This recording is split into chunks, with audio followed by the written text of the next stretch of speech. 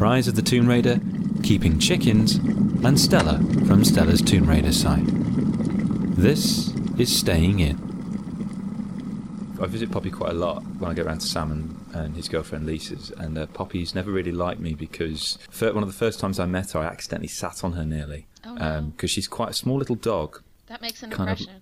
It does make an impression, and you know, they say elephants never forget, but dogs don't, it seems. Little dogs, little white dogs. And she kind of blended into the sofa, and I didn't realise. You thought she was a furry cushion. So every time we have this kind of standoff, whenever I go around there, and it's just this kind of a couple of seconds of just sizing each other up, me always being apologetic, and Poppy just slowly, begrudgingly forgiving me. Well, I mean, we're not out of the woods yet, but we turned the corner. She doesn't go behind you. No, never. Never, no. The funny thing is that dogs don't have a great memory, but they just remember kind of locations and situations. Sure. I remember the smell of that guy, and he sat on me, and now I hate him forever. She doesn't know why she's scared of Chris, but she just knows that she is, and that's why. Unease. Yeah. I mean, bearing in mind that you and Lisa have moved house, Sam, so literally it's not even the right place or time anymore. No. It's not even the same sofa, is it? It's the same sofa. Oh, that could be it. But sofa-dependent learning. Yeah, so I just have to avoid that sofa. Yeah, and I was just sitting down and watching Mission Impossible Rogue Nation, at which she was fast asleep, and I thought, brilliant, we're going to be able to record in like peace and serenity. And I took her out just before we were recording, but now she's all excited and happy. Okay. She managed to sleep through Mission Impossible, though. Oh yeah, she slept through the action but not film. You using a mouse and a keyboard. That was just too much for her. And Stella, you have, is it ducks? I have ducks and chickens. I have 3 ducks. Jake, Brenda, and Louise. And my chickens are not named, but my son decided to name the ducks because he loves them. I used to live in a village, and I used to look after neighbours' chickens for them when they were on holiday, and it was immensely satisfying, if not a little bit terrifying, because there comes a point where I get to the corner of the room and I'd turn around and there's all these chickens, and I'd literally be penned in by these chickens. When they know you're bringing something, they just rush exactly. you. And they are little reptiles, like there's no getting around that. So are you daily getting like eggs and stuff? Oh, yeah. Not so much when the weather gets cold and the sun sets early. They don't lay as much, but they do. They still do. And why ducks and chickens? My mother wanted ducks. My mom lives, we share a house. She has an apartment upstairs and we have downstairs. And she's been wanting ducks for years and years. And she finally just got them. She went to one of those, like Agway. I don't know if you guys have that here, but it's like a feed store where they sell animals in the spring and stuff like that. And her friend said, "Oh, you want these ducks? I'll buy them for you." So she got ducks. And we had 2 originally. One met an unfortunate end, and then she got 2 more, so now we have 3. We had my parents had chickens once, and they're a little, like, pardon the pun, but they are a little bit foul. Like they are. There is a section of my dad's garden that has not grown back since they were. You can't let them into the place where you want to grow something. They're kind of. And eventually, my mum didn't like them, and me and my dad were kind of caring for them. And my dad works at a boarding school, and they had like this walled garden. My dad thought, I'll just keep them in there, and my dad left them in there with just like loads and loads of food, and then kind of just like left them, and and one of them died from obesity. Pretty much they just started eating themselves to death because there was no regulation on, we weren't like bringing them food every day like I'm sure you meant to do if you're keeping them responsibly. You just kind of left them with food, and we ended up with about 3 of them, and 2 of them we gave to the person who helped us butcher and like prepare them for food, and we had one of them for Christmas. It was over a stone in weight, apparently. Wow. This chicken that we had. I mean, Sam, I feel very lucky that I feel very lucky to have you as my colleague. I was expecting as a 3-year-old, your dad just leaving you in a room with like a ton of Farley's rusks. No, wait until you're 18. My dad would be at the library. He'd be like, here's a sandwich. I'll see you in a few hours. Oh, God. Because your dad, Sam, there's logic there. I mean, your dad that is the appropriate amount of food for a chicken to eat. But, as you say, it was needs giving to be it to the measured. chicken. Yeah. all in They one can't go. really self-regulate. No, they just Yeah. that's one thing I learned about chickens is if you were to give them like access to food, they just wouldn't stop. They just eat and eat and eat. Or if they think they're going to be deprived, then Yes, they'll go then they'll overboard. Yeah. Wow, so much the chickens. It was a great Christmas though. Yeah. That chicken was you imagine the fatty consistency of like duck meat, but the It's quantity like foie gras times 10. yeah. But yeah, the quantity of a Horse-fed turkey chicken, or a yeah. goose. Magical Christmas.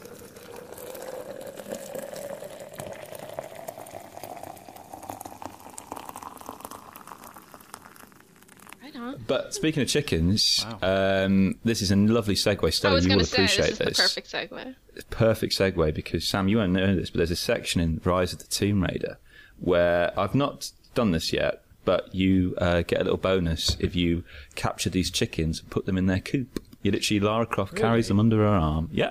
And at the moment, I've not found the coop. What I thought the coop was turned out to be a fire. And chicken just disappeared. Not exactly the same thing.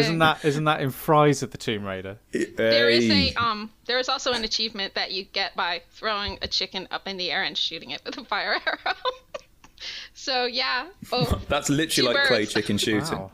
They're very chicken-centric, and I think part of it had to do with the great reception that the chickens in the previous game, the reboot game, had. Everyone was like, "Oh yeah, let's catch chickens, let's burn chickens, let's grab." You couldn't grab them in that game, but you could like shoot them and throw things at them. And, It's I lovely remember when the chickens. it's lovely when a studio listens to their fan base. and these guys do. They really do. Yeah. For better or worse. I honestly cannot remember much of the chickens in the first game. I say the first game, the first of the reboot. Yeah, most of them are in the in that mountain village area, like where you go and find Roth. Yeah, I remember them. And then yeah. I think there might be a few in Shantytown as well. Well, I'm currently, I think I'm near the end of Tomb Raider, Rise of the Tomb Raider, and I'm absolutely loving it. I don't want to spoil it for you. We're not going to, I don't think we can, Sam's desperate to play it. Yeah. We won't spoil No, we won't spoil it. We won't spoil it. We'll just, I mean, I know you've read some of the reviews, Sam. We had a conversation the other day that some reviewers took issue with the fact that it felt like more of the same. Whereas you and I said that actually that's just what we wanted, really. I also thought it sounded like, it reminded me more of classic games, like the way the plot was structured, which, again, I won't give anything away, but there were certain twists and plot motifs, I guess you would say, where that very much reminded me of the classic game. So, to me, again, plus. After the first one, because previous to, I think from now on, if we say the first one, we're referring to The Tomb Raider. 2013 Yeah. game. Because previous to that, I'd just finished the Tomb Raider Anniversary edition, which was on the Wii. My condolences. Now, I quite, in a strange way, I quite enjoyed that because the first Tomb Raider game I played was Tomb Raider 2. Mm-hmm. That was the first one I played on PC. So for me, it was the opportunity of going from what was the first ever Tomb Raider, albeit one that was slightly redone by the studio. Mm-hmm. Or reimagined, to them playing like their actual reimagining, building something from the ground up of how they wanted Tomb Raider to be. And there were these quite like similarities between the two, not just, the moment when Lara kills someone for the first time, but also that sense of discovery and having sort of this closed linear world just like open up at parts and, getting to deals with combat and all this kind of stuff. And like when I played that game, immediately when I finished it, and I think Chris was the same, I was happy like being in that world again and being with that character, and which is why I was really happy to hear that Rise of the Tomb Raider was kind of, it's a lot like the first game, but we've refined it and made tweaks to it. Is that the kind of feeling you get when you play it? Me? Sure. Yeah, definitely. Oh, I don't fault the game. I think that Anniversary was a really nice remake. I just had a really hard time with the Wii version in that certain section in the Great Pyramid where you have to climb up all those ledges and shoot the things, and the ledges are retracting and you're trying to do it with a Wii mode. Fiddly level. And it's just really, really, really hard. So, yeah, I mean, I like the game itself. I persevered. And the Wii was the only console I had at the time, so I was kind of Oh, word. I like the aspect of the archaeological tools in the Wii version of Anniversary, where you like brush off dust and you spin puzzle dials and stuff like that. That was cool. a really nice touch. And there was a bit of that in the 3DS Tomb Raider games, where I think you did a bit of archaeology that way, like you could scrape stuff off with a stylus. Those games weren't so good, though. No, well, Sam, we've forgotten. We actually recently completed, you and I, a Tomb Raider game, but we forgot that it was part of the Tomb Raider because it's called a Lara Croft game. Yeah, which is, I suppose, their way of delineating from the new rebooted Tomb Raider. Lara Croft and the Temple of Osiris, Stella, is what Sam and I played. Mm-hmm. We completed it in how many minutes? I don't know. It's not the longest game. No, it really isn't. It's so much so we completely kind of expunged it from our memory, really. Did you play the previous one? Yes, and I liked the previous one. I really enjoyed that sort of... I think me and Dan, another member of the Staying In team, we played that one through from start to finish. And I don't know, that was just really enjoyable, like a nice mix of puzzles and fighting and... exploration, kind of like a bites of what the Tomb Raider and Lara Croft experience is. And then for the second one, for Temple of Osiris, like it just kind of, I don't know where they went wrong with it. Like that hub world just didn't feel all genuine, and like it just kind of felt like it was missing something from it. I enjoyed the game, but I played solo first, and I thought that was sort of similar to Guardian of Light. In the feeling of it, like you said, except for that hub world. And there was like a lot more treasures, but they didn't seem to be too functional. Like you'd get these rings and you'd get these amulets, and they gave you powers, but there were so many of them, and it just got kind of chaotic. So it was hard to use them in a real strategic way. So they were kind of just like accumulating in inventory. But then we played a 4-player co-op, and it was mayhem. Like we were laughing so hard and having so much fun, like just dropping each other into spikes and stuff like that. We were laughing like crazy. But it was also really glitchy. Like there were a few times where we got to the end of a level and then it would just reload at the checkpoint before the boss battle or before the run across the collapsing tiles, and you'd have to do some stressful thing all over again. See, that's exactly what I really liked about it. Like when we were all playing together, like we started playing it as a 4, and then Pete and Dan, who Chris and I were playing with, dropped out because they didn't enjoy that mayhem and that silliness as much as I definitely did. Because even though the game mechanically wasn't that good, really, I got more enjoyment out of like going on this sort of adventure with friends. And like having the tools there to, like, when someone's across a rope, just like letting the rope go midway, and then doing that 2 or 3 times until it's not funny anymore. Until they hate you and rage quit and don't come back.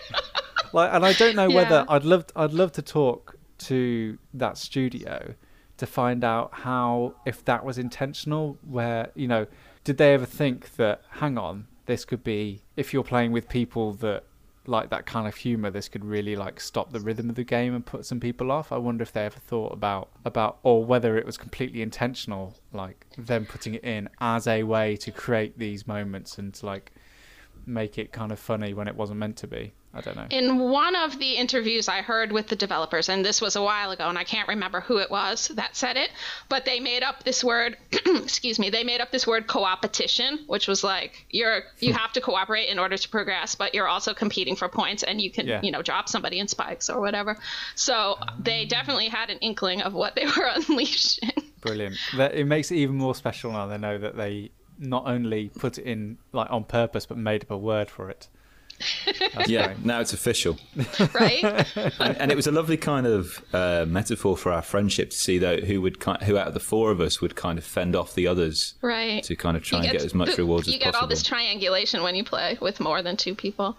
And it's it gets fun. I was usually the one who was getting angry, like, stop it! Stop it! We need to move on. Yeah, and then there's always someone who gets corrupted by it. He'll try and go through it and just be like, I'll let those guys have their fun. Let's just carry on with the game. And then they'll start dropping grenades or dropping people on ropes, and they just get corrupted by the fun. The quiet, power-hungry type. Yeah. Yeah. So yeah, that was the last Lara Croft Tomb Raider game that I've played. Did you guys play Lara Croft Go, the mobile game? Yes, Because you must. Eventually. If you have not, you must. It's really good. I mean, I actually found it a lot more accessible than Hitman Go, which I also enjoyed. I haven't played that yet.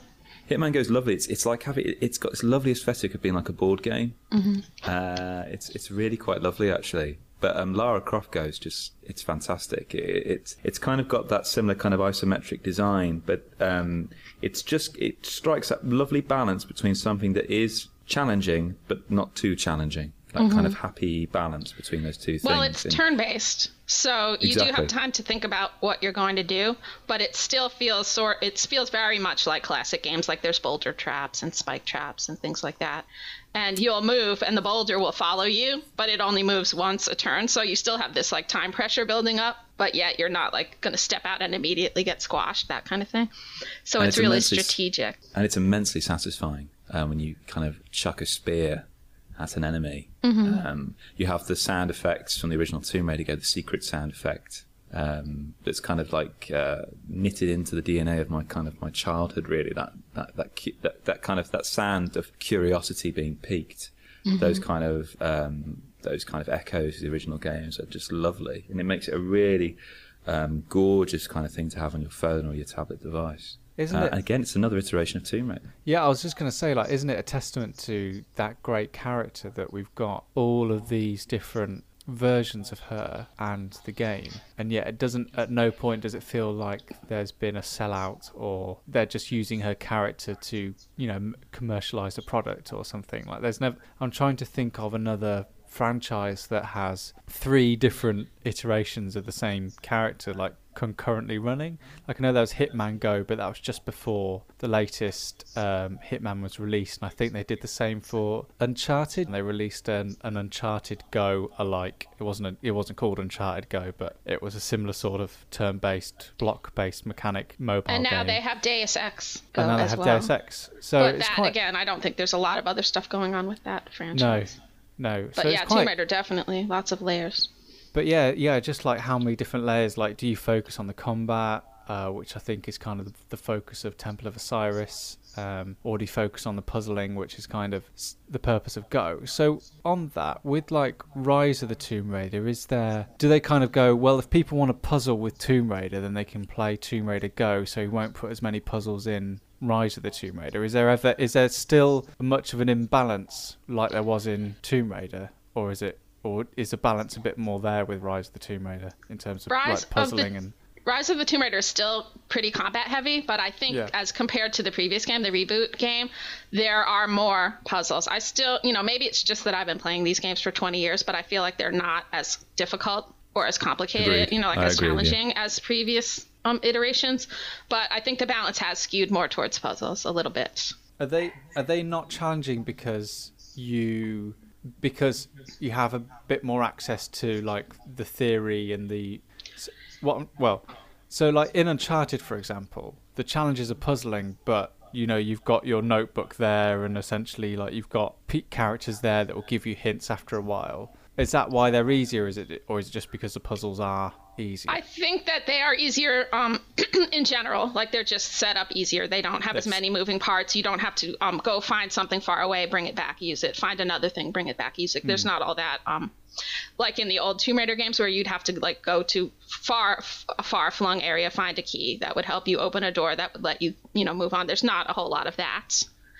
And the other thing that really peeves me, and I love this game, I have to say I love it. I love Rise of the Tomb Raider, but a thing that really peeves me is this survival instinct, which you can disable, but it lets you see what parts move. So if, say, you go into a puzzle room and you press this button and it highlights the moving parts, like anything, gears, something that you could burn, excuse me, anything that you can interact with is highlighted, which is great, so you can see what moves and how you can approach the puzzle. But at the same time, Lara will start talking to you and say, I can use this lever. I could set that on fire. Like, she gives you verbal hints that you cannot turn off unless you completely disable survival instinct. So that really bugs me. Yeah, I think it's funny actually, because last time we spoke, Stella, about this. I remember we kind of both agreed that there was a bit too more skewing towards the combat, which I still enjoy. I enjoy the combat, but for me, what brings me to Tomb Raider is the puzzles, and they've kind of offset that now with side quests in Rise of the Tomb Raider. So a character, you'll meet a character, and if you want to, rather than pressing on the narrative, you can kind of go into a side quest. And those side quests generally aren't puzzle heavy. They're just more go and fetch me this or do this. And generally, you're more likely to encounter combat on those side quest missions than you are, say, something puzzly. And to echo what Stella said, the kind of puzzles themselves they're in these little contained bubbles. It's still the same kind of, you discover a hidden tomb and you know that everything pertaining to that puzzle is in that tomb. It's not like the Opera House in Tomb Raider 2 where you're literally going back and forth. A lever in one postcode will open a door, about half a mile away, and you've got 30 seconds to get there before it swings shut again. Yeah, none of that here. And it's about trying to unpick this puzzle that you're actually in at the same time. Whereas this, Rise of the Tomb Raider and Tomb Raider before it gives that slightly easier perspective of being able to stand outside the puzzle looking in on it. And the survival mode, which is just triggered by the pressing of a button, will highlight those key aspects of a puzzle. But crucially, the more stuff you unlock, it also highlights other things like animals nearby. So it actually gets easier, the survival mode, throughout the more you unlock, which is another thing that makes it easier in that regard. How do you begin by writing a walkthrough? Is there a particular methodology? Is there is it just a simple case of... My methodology has evolved a little bit over the years. And, generally what I do is I will do a full playthrough first just to get a feel for the game and see what's what. And then, make sure I eke out my 100% so I know where everything is. And then replay and, make notes as I go along, do screenshots as I go along. And even the classics, like people are still sending me tips like how to do some section better or how to streamline the order of playing things. And so I changed the old ones even now. But I think these last two games with the survival instinct and this verbal hints from our friend Lara, people don't need walkthroughs as much for the basic stuff, but what they do need is help like with 100%, like where do I find these lanterns to shoot for the challenges? Where do I, how do I get all the documents, that kind of thing. Does that affect how much enjoyment you get from the game, like playing it knowing that you're actively searching for everything rather than just enjoying the experience for what it is? Well, that's why I usually do a playthrough first, and that's my fun time, and then I kind of get down to the nitty gritty and see what's what. But still, does that sort of harm like the way? Because I've just finished The Witcher 3, but if I knew I'd have to go and play through it again, but looking through everything, that would still sort of tarnish my first experience of playing it, if that makes sense. To me, I don't think it does, and I think the reason is that part of what is fun about those games to me is knowing that I'm going to do that, like the walkthrough process. To me is a fun time, or I wouldn't have been doing it for this long. Yeah. So it's sort of like a puzzle in itself. Like, how do I break this down so that people can get help? How do I play through this in the most organized way with the least backtracking? That's sort of a puzzle in and of itself. So I get satisfaction from that. Does it change the way you play other games?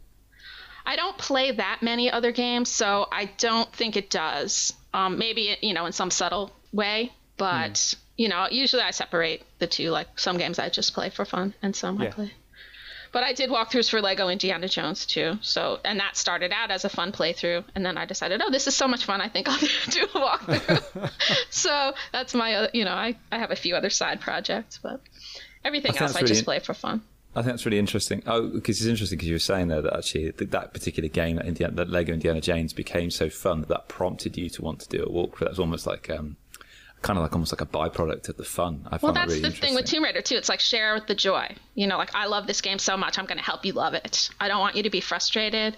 I don't want you to throw it down and discuss. Like that's what happened to my husband. Did I tell you this story, Chris?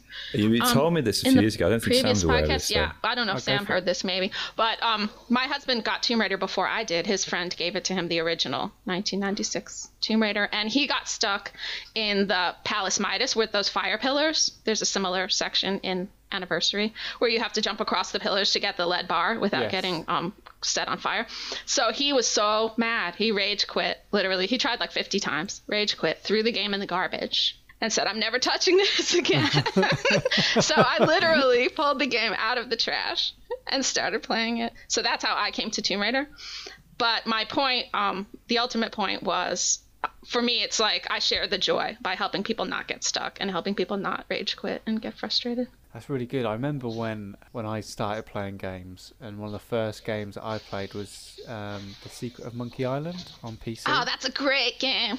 It's a great game, but it's one of those ones where some of the puzzles are kind of You need like, a walkthrough. You really need do. a walkthrough, or guess what the developer was thinking at this point in time that they wrote this puzzle. And especially when I was playing it, I was like 10 years old, and there's this one section where you have to do something, and you have to like get the hair of the dog in order to lift this curse off you or something, and I had no There's idea. There's not a lot of context for a 10-year-old. Yeah, that's just, what is the hair of a dog? Like, just going up to the dog all the time and like trying to interact with it and not getting anywhere.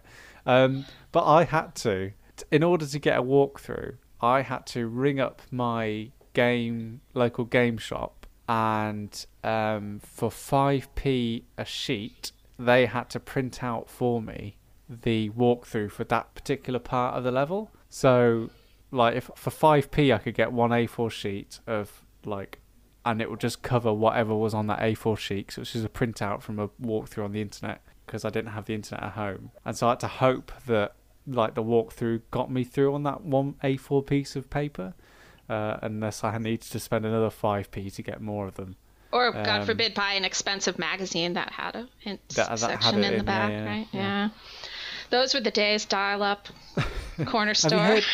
Have you heard that they've, apparently they brought that back in for 24 hours in parallel with the new NES console that they've brought out? Oh, yeah.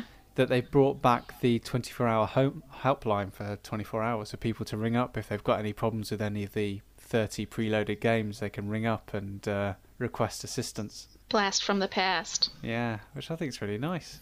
Yeah, IDOS used to run a helpline back in the day. I never called it, but the number was on the back of the games. That just, no one would do that now, would they? That's just like a complete and utter like dinosaur of like a way to run your. I'd love to talk to someone who would have worked for one. I want to be the operator on that line. People just have your number on speed dial.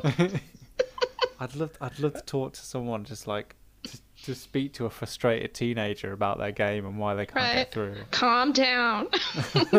Can you send me a screen grab? Right? No, I can't. Just a 10-year-old having to describe with vivid detail what it is they can see on their screen. I'm in the place with the fire. Yeah, exactly. Yeah, it's 1995. I can't send you a screen grab. Or you could just be the one person, like on a production line. Your job is like level 1.2. Right. You don't deal with Everybody 1.3 who gets stuck in or 1.1. Midas has to call you.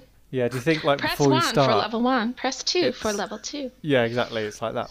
But for me, like that's what made certain moments of, especially like playing Tomb Raider and Metal Gear Solid, like those are those fun moments where at school you'd have like your Stella, someone who's played it and knows the secrets, and you go up to them and try and like get information out of them. Or like in Metal Gear Solid, where there's that thing where in order to call one of the characters, their frequency was on the back of the box, and you know, you go to school and one of your friends would have figured out that that's where the frequency is, so you go to school and you find it out, and then it's like waiting 6 hours until you can go home to like work your way through the problem again and find the solution.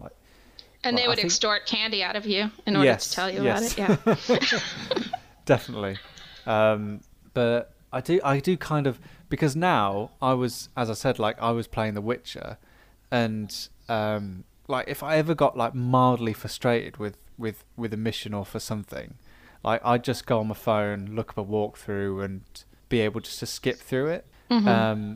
And I think I don't know where that kind of mindset comes from, that I've just like lost my appetite for discovery and just like trying to like search for a solution or like try and pocket a level so I could just work through it without just like going on my phone and cheating. Is it cheating? It is and it isn't. I mean, part of it is that who has time? Like, you know, if I'm lucky, I play 2 hours of games a day. If I'm lucky, you know, that's a good day. So I can't be, you know, banging around that long unless it's Tomb Raider. But I worry that it shows that I'm not enjoying the game. Mm-hmm. Or I don't trust the game. Like I used to play a lot of games for review, and there comes a point where you play a lot of games that are broken, or something doesn't load, or because something doesn't trigger here, it means you can't get to another part of the level. And I think at some point I've kind of like lost my trust in a game where if I can't find my way through it, then I've almost got to check that, oh, is this because something hasn't spawned, or am I dumb, or is it a bug? Yeah, exactly. Yeah, is it me or is it the game? With Tomb Raider, it's usually a bug. Come on my site, I'll tell you how to get around it. Because you used to list a lot. I remember on your website you list lots of bugs. I do hot pink text, so you can scan down and see what's a bug and what's you. Is that something that you discover incidentally while playing through? You discover a bug. Usually, it's people write me and they say I can't do this. Okay. Yeah. People or is it just something that you actually actively seek? Do you seek out occasionally bugs? I run into things by accident, but 99% of the time somebody writes me after the walkthrough is posted and says, I'm stuck here. This cyborg won't jump out of the pit, so I can't kill it, in Red Alert in Tomb Raider Chronicles. What do I do? Is this, my game is broken. And then I know there's a bug, and then I experiment and figure out how to fix it. Yeah, I think if you went through a game like hunting out bugs, that's a level of kind of really intrinsic and like dissection of a game that I couldn't like. Some people love that kind of stuff. Oh yeah. Well, it's whatever. like the whole Q&A process, isn't it? Like that's what that centers around, is just like trying to push a game to its limits, and like speedrunners as well. It's like that's the things that they take advantage of. People have asked me, wouldn't you love to be a QA tester at Crystal Dynamics? I'm like, no, I would not. I want the game done. Thank you. I don't have the patience for that. Yeah, but just doing it 2 hours a day. Yeah. That would be really time consuming.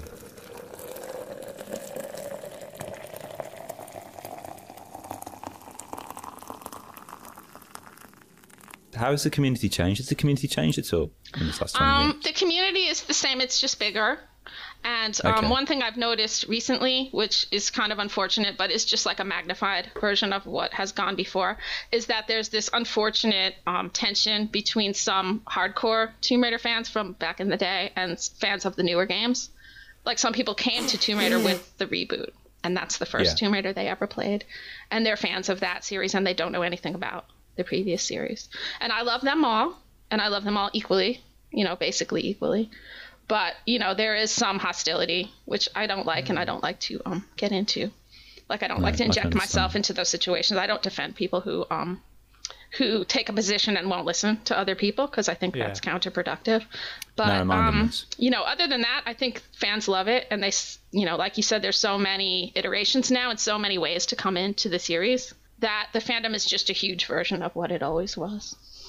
I mean, I don't like to give too much energy to the conflict because I don't like to promote that. Not. But like, there are factions of people who are just like really anti-new Lara or anti-classic Lara. Like, I find these games broken and pixelated, and I'm not interested. And that's fine. That's your position. But be kind to other fans who may disagree. Yeah. Well, I think it would be sort of wrong on the character of Lara if she didn't change over the past 20 years either. There wouldn't be games. Like, nobody would be buying them if they were still Tomb Raider 3.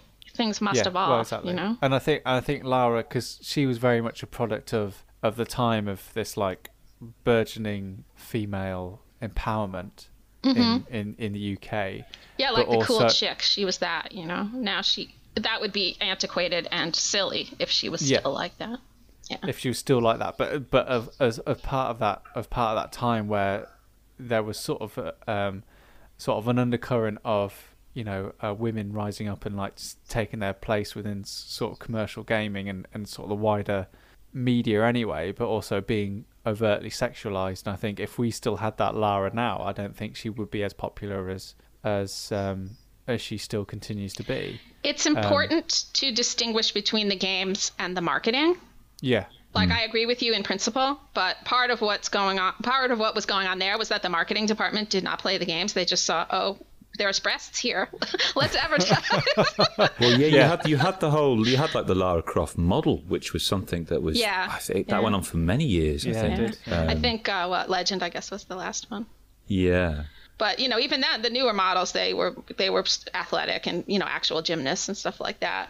But, just the idea of having somebody dress up to promote and just like strut around, like now they have cosplay models who come and, represent at conventions and stuff, but they're like, they're like artists in their medium. And a lot of them are really athletic and, doing other stuff on the side and not just like standing there being pretty. They're like action packed. But still, it's like, you know, the marketing is separate from the games.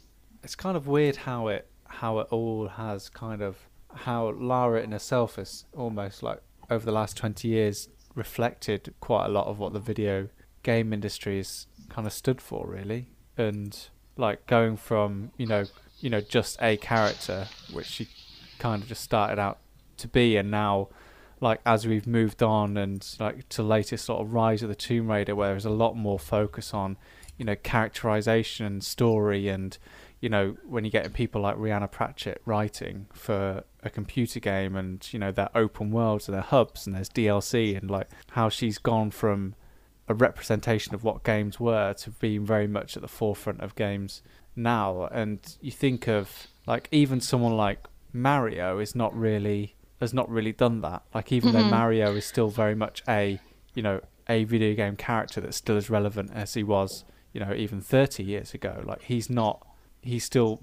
kind of still make Mario games with, you know, this is the formula that we stick to, and this is a Mario game, whereas Lara Croft is still kind of, well, we can put her in any game and we can do anything with her.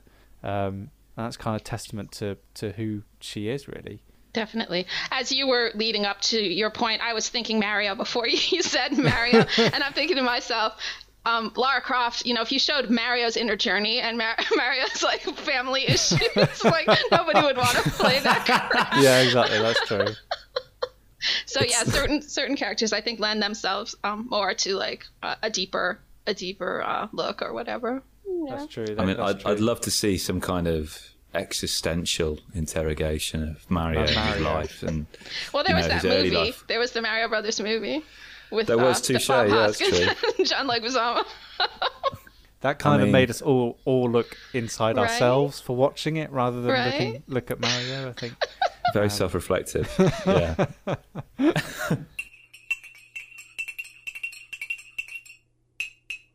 I'm excited at the moment because there's a book that is being released that kind of commemorates the 20 years of Tomb Raider. The book is really great, and if you don't have it, I highly recommend it. And, you know, I don't generally plug Amazon. You go to your local store if you can, but Amazon has it pretty cheap, and it's well worth it. It's like 360 pages. It's a hardcover, and there's so much stuff in there. It's so awesome.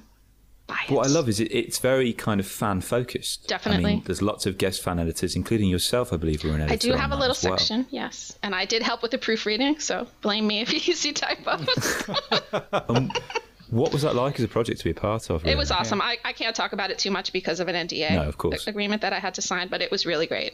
And Megan Marie, who's the community manager for Tomb Raider at Crystal Dynamics, she wrote the book, and she did an amazing job. And there's just so much information in there. She spoke to developers from the old days and the new days, and she got a lot of fan interviews, and there's lots of like screenshots and of unreleased games. There were like a few things that were pursued but not completed, things like the Core Design Anniversary game, and a couple of other things that just didn't quite fly. But there's little snippets of those old projects that were never released, so it's so much cool stuff. Definitely look at it. And how much of that stuff were you aware of in your own experience? Most of it I was aware of, but details, you know, there were details that just weren't released because of, you know, secrecy reasons. Like, wow. I guess legally they couldn't put out any information about the Core Design Anniversary game, which was never published. And I think now, I guess the statute of limitations or whatever has worn off. So now we can talk about that stuff. And it's cool. And a lot, you know, people who worked at Core Design during the rough transition after Angel of Darkness, you know, they didn't want to be spiteful, but they wanted to tell their stories because that was an unfortunate time in the history of the series. And they got their chance. In this book, there's some stuff that you haven't heard before. And, you know, most of those guys look back fondly, but you can't blame them for being sad. They had the best game, and then they lost it. But there's plenty of positive stuff, too. So yeah, well worth reading if you're a Tomb Raider fan. I will definitely be purchasing that. It's huge. It's real. I mean, I can't I can't underestimate how big it is. There's so much stuff. It's full color. It's a tome. It's like over 250 pages. It's just immense. Wow. It's awesome. Did I say 250? I think it's 360. I think it's 360 pages. It's a huge book. Wow. There is a lot to cover though. You know, yeah. Over 20 years, I guess. And it has everything. It has like all the console games, all the PC games, all the handheld games. It has things about the comics and the movies, you know, everything. Everything in the Tomb Raider universe is covered. The fan sites, cosplayers. I don't know. I'm going to forget something important, but it has everything. So it's essentially, literally, if I forward somebody out of a glacier and I needed to introduce them to Tomb Raider, I'm assuming they can grasp the English language. I would hand them this book. Bog man, this is Tomb Raider. Yeah. I mean, this could be a plot in a Tomb Raider adventure. And right? Once they've gone through the 360 pages, they will be. It's kind of. Is it? Could we call this the kind of Tomb Raider Bible, for want of a better word? Yes, I guess you could do that. Wow. It doesn't have commandments or anything except enjoy this game. Thou shalt enjoy Tomb Raider.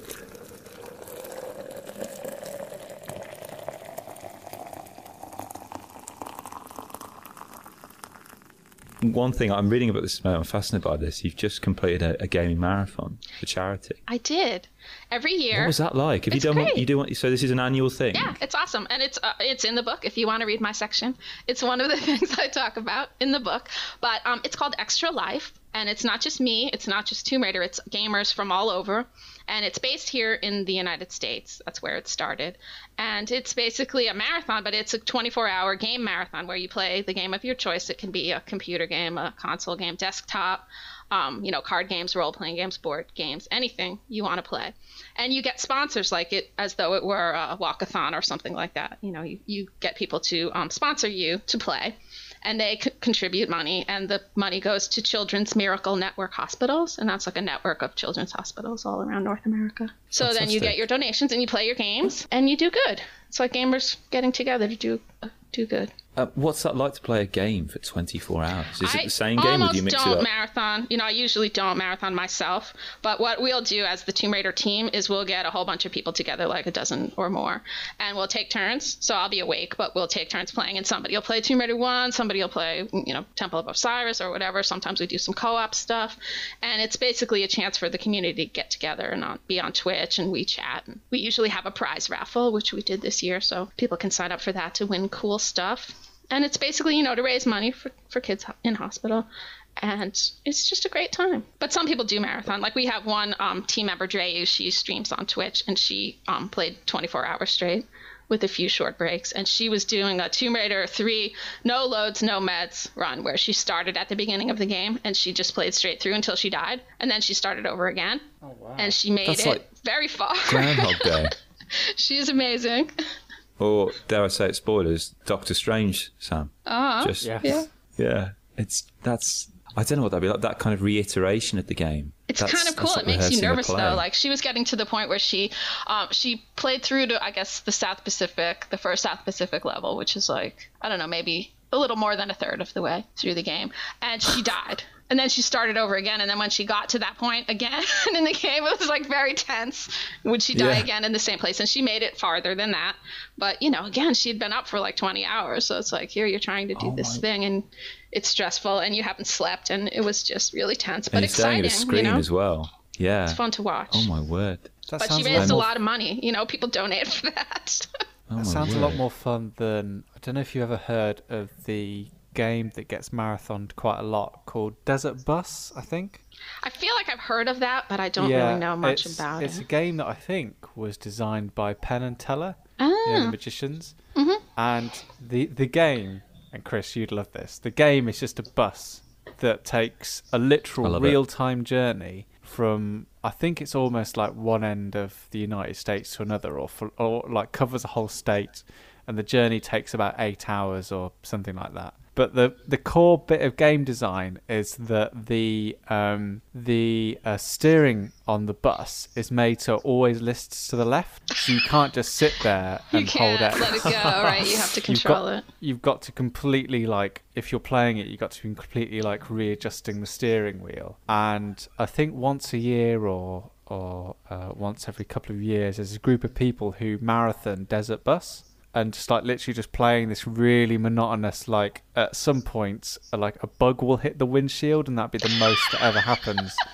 like in the whole of this. That's So like it's not Andy like Warhol's movie of the guy sleeping for 8 hours. Yeah.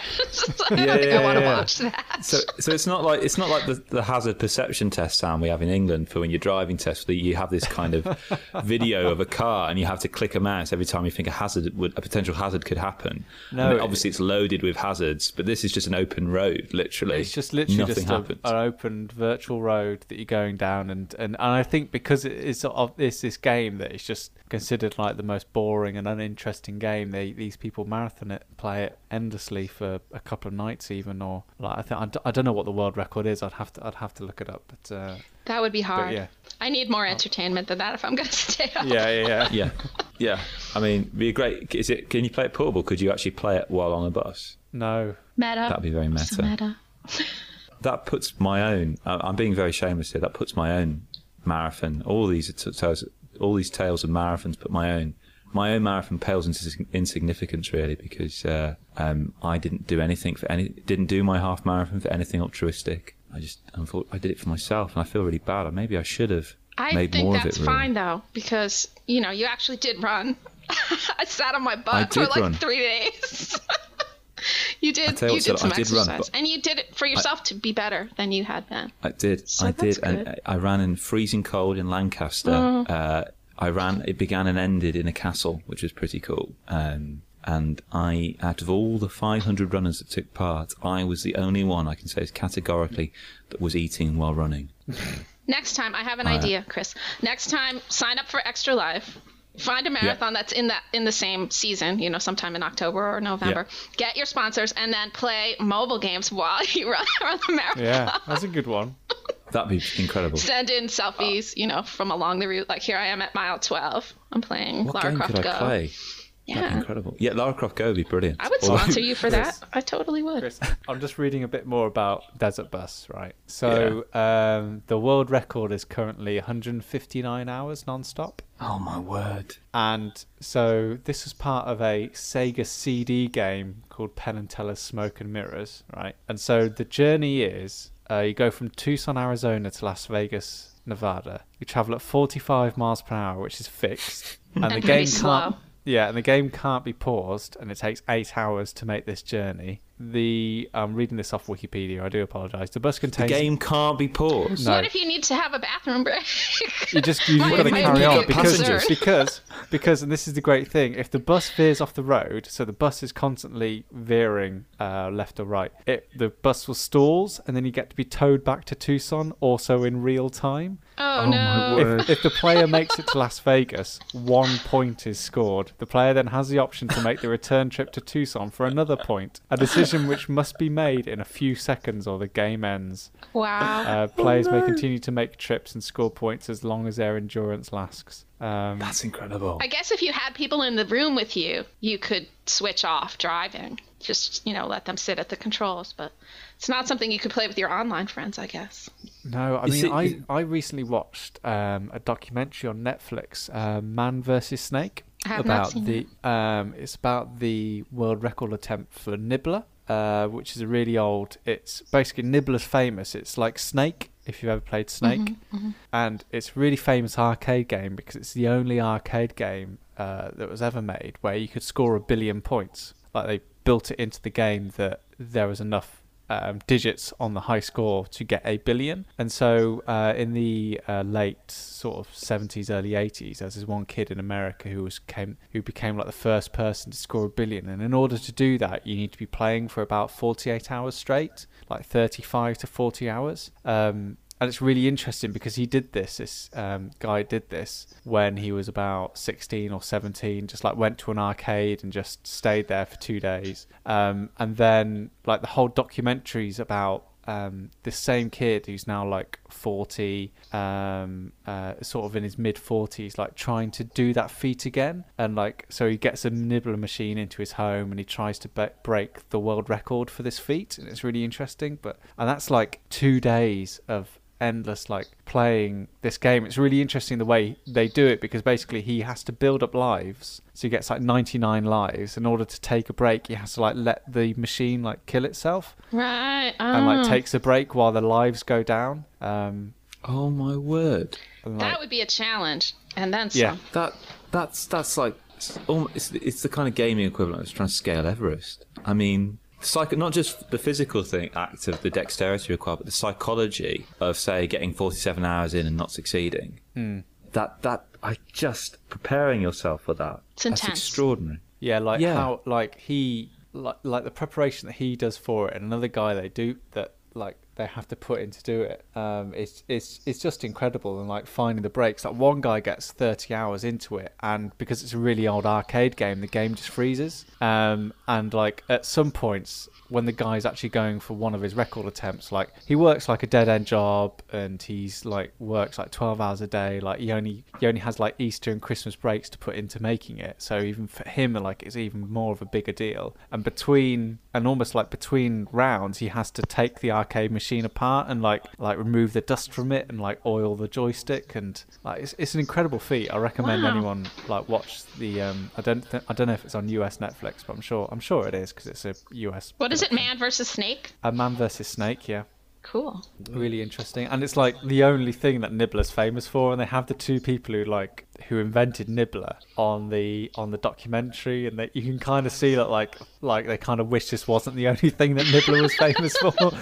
Like they wish like there was some like gameplay virtue in this snake game. But nobody actually liked this game, but at least two people ruined their lives for it. Yeah, well, more than that. Like it's become, I think, the record. But this guy was so famous for becoming the billion. Like he had a whole day named after him.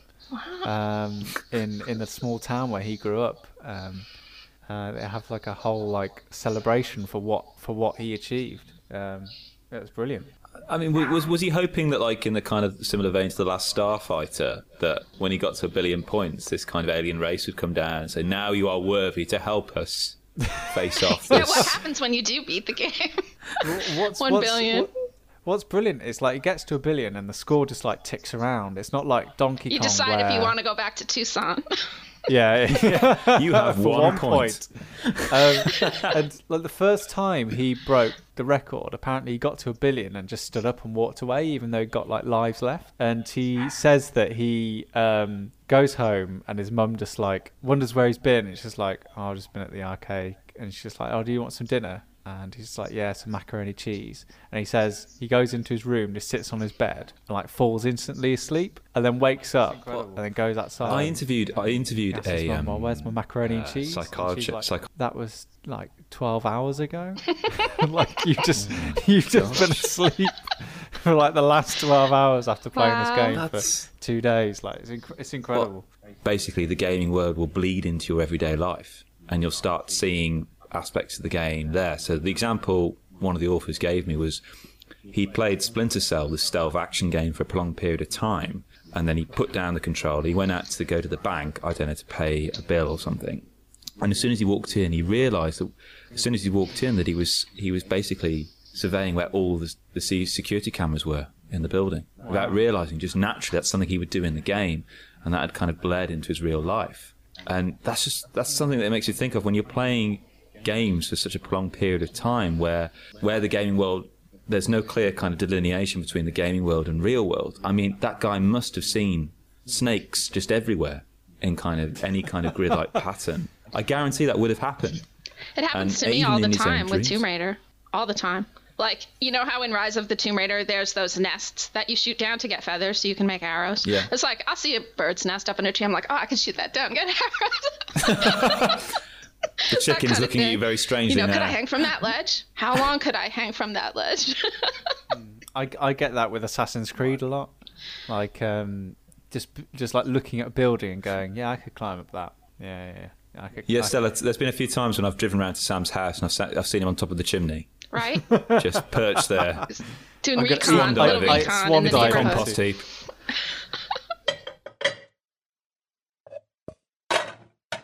That was Staying In with Sam Turner, special guest Stella, and myself, Chris Darby. If you enjoyed this episode, please leave us a review on iTunes or wherever you get your podcasts. Visit stayingin.podbean.com for more information and links to the comics, movies, games and more covered in this episode. And come find us on Twitter @StayingInPod. Thanks for listening.